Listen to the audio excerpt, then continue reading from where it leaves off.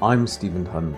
Welcome to the Active Performance Framework, a podcast that gives global managers and their teams the confidence and power of clarity to grow their international business in innovative ways.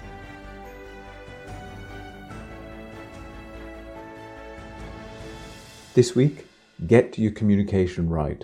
What do experienced global managers say in private about communication in global business?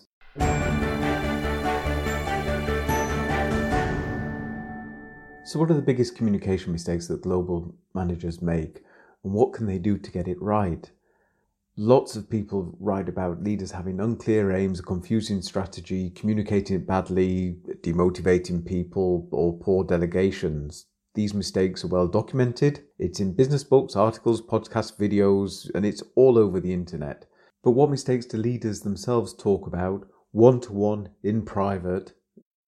Well, I'm lucky enough to have interviewed hundreds of global managers and listened to what they say, which you don't necessarily find in the books and the articles. Also, as a coach and consultant, I have a background in finance and clinical psychology, and that makes it easier for me to understand the business context and the human dynamics within the group.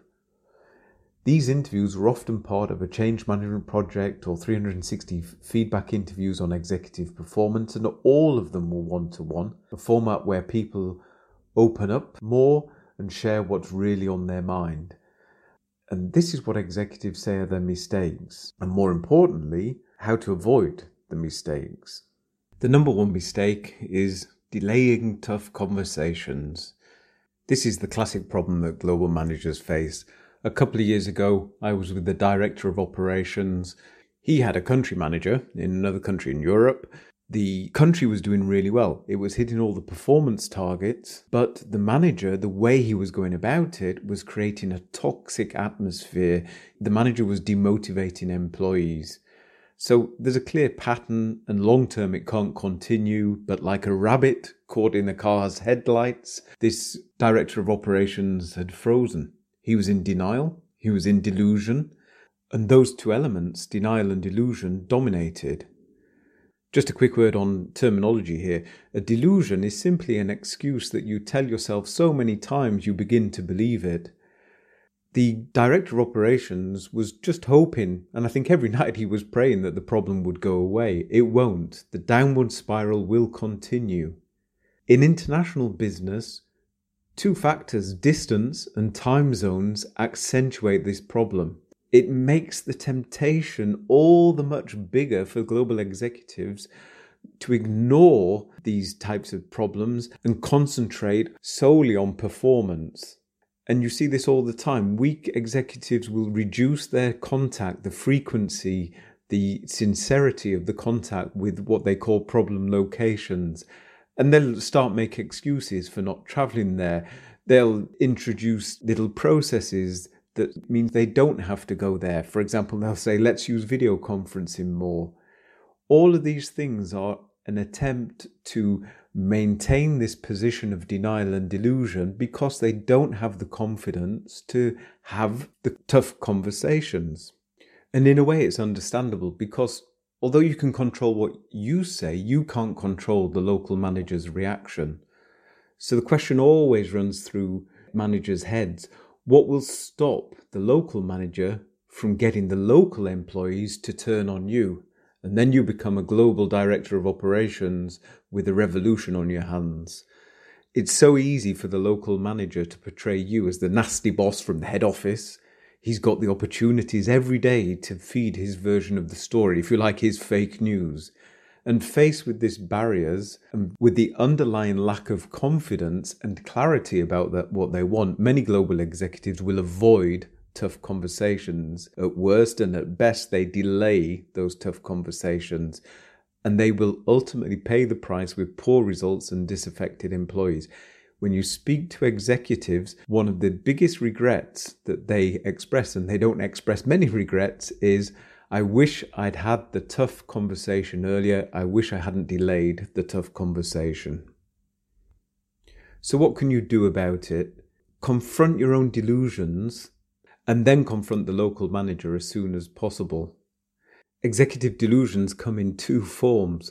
One, believing that nobody else sees the problem, and 2, that nobody is annoyed by the problem. Chances are they both see it and get annoyed by it. So there's little to gain from waiting. And when you speak to executives about why they delayed, there's very rarely a good reason. The second thing I hear good executives doing is they always advise to confront the local manager face to face. The best way is to get the manager and all of his team in the same room at the same time, because this prevents different interpretations and local manipulation post-meeting.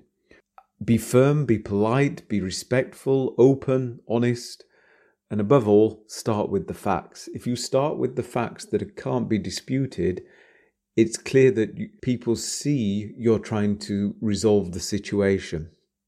What I see a lot of people do is they seek to understand first and then solve the issues the local manager has. They don't try to go for any big goals. They set up a 30-day resolution on the goals and they move forward. And they check in after 30 days and set another 30-day goals. These small steps, according to most executives, is what takes people forward. And it's backed up by research. Recently, researchers at the University of Rotterdam showed that tough love, that's in a balance of assertiveness and empathy, is the best way to keep things on course. What stops executives from showing tough love and what makes them delay the conversations is normally confidence, their own confidence and their confidence in the local manager and his team to want to solve the problem. What's the second biggest mistake that executives make? Ignoring employee feedback. Let's face it, some executives are autocrats. They know their business inside out. They rarely want direct feedback from employees because they get it indirectly from peers and colleagues and customers and suppliers.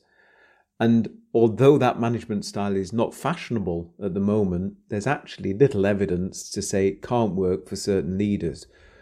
Where autocrats struggle is when they go global. Because in international markets, of course, you have different countries, each with different markets, different tastes, different demands and different needs. A much bigger problem is the global manager who wants to be a democrat and wants to involve people or empower people, but actually ignores employees.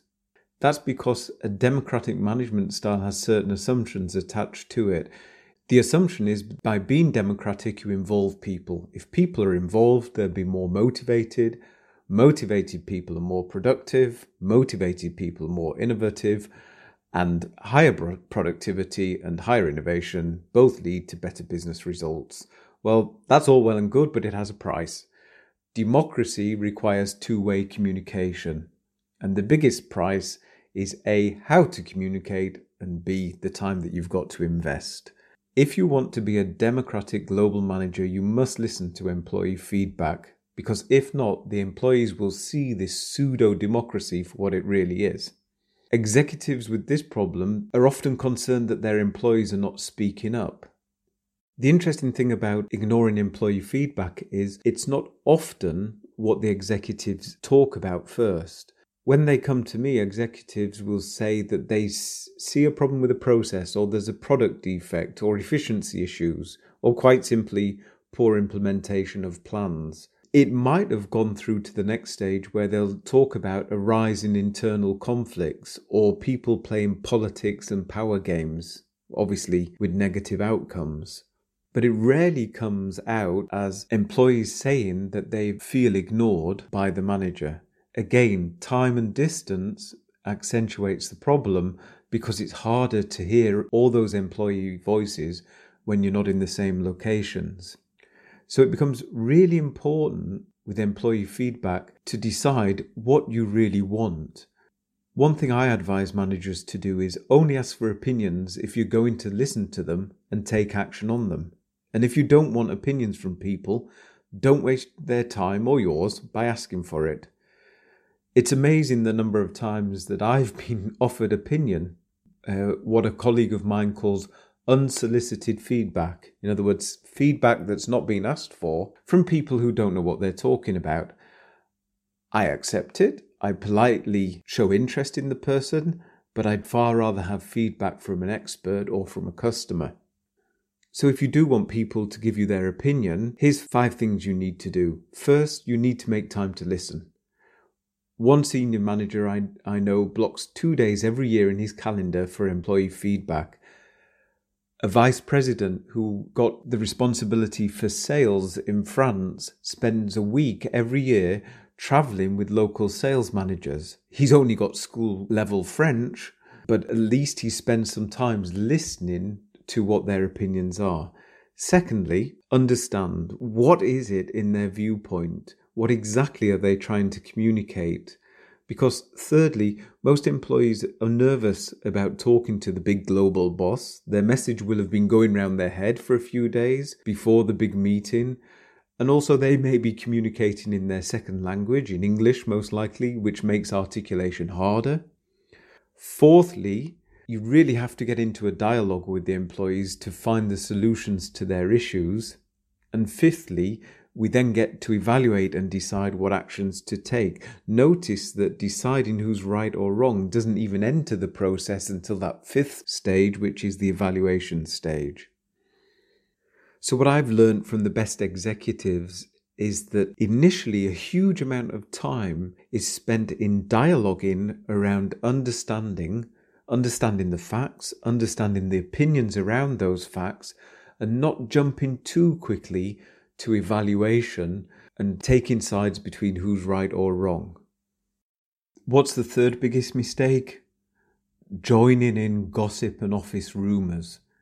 It's amazing how people behave like old fisherwomen, waffling away to each other about every tittle-tattle piece of information that comes across their desk. Global managers are not immune to this temptation. Very little good comes from gossiping because executives are seen as political animals not to be trusted or not to be believed. It might sound totally obvious not to get involved in gossip and office rumours, but the motivation is also very clear. Most executives want to be in the know. They want to know what's going on. And often the psychological driver is the need to control, or a lack of self-confidence, or damaged trust, which is effectively an inability to trust other people. There's no doubt that it can be difficult because the same channels that the gossip and rumours flow along, those informal communication channels, are exactly the same channels that some people will use to communicate with you because they don't want to use the more formal reporting channels. And it's a fine line. It's a fine line between listening to the informal information that's coming up and going over into gossiping and rumours. But at the end of the day, a leader can't be the boss and one of the boys, as the old saying goes. By definition, the leader is up front at the top and people will look to you to set the standards. That's always been the case. What I see the best executives do is they're very clear on that boundary between the professional and the personal, and they know that it's quickly crossed with gossip and rumours. What I hear the best global managers and executives doing is they simply accept that office gossip and rumours will always be there.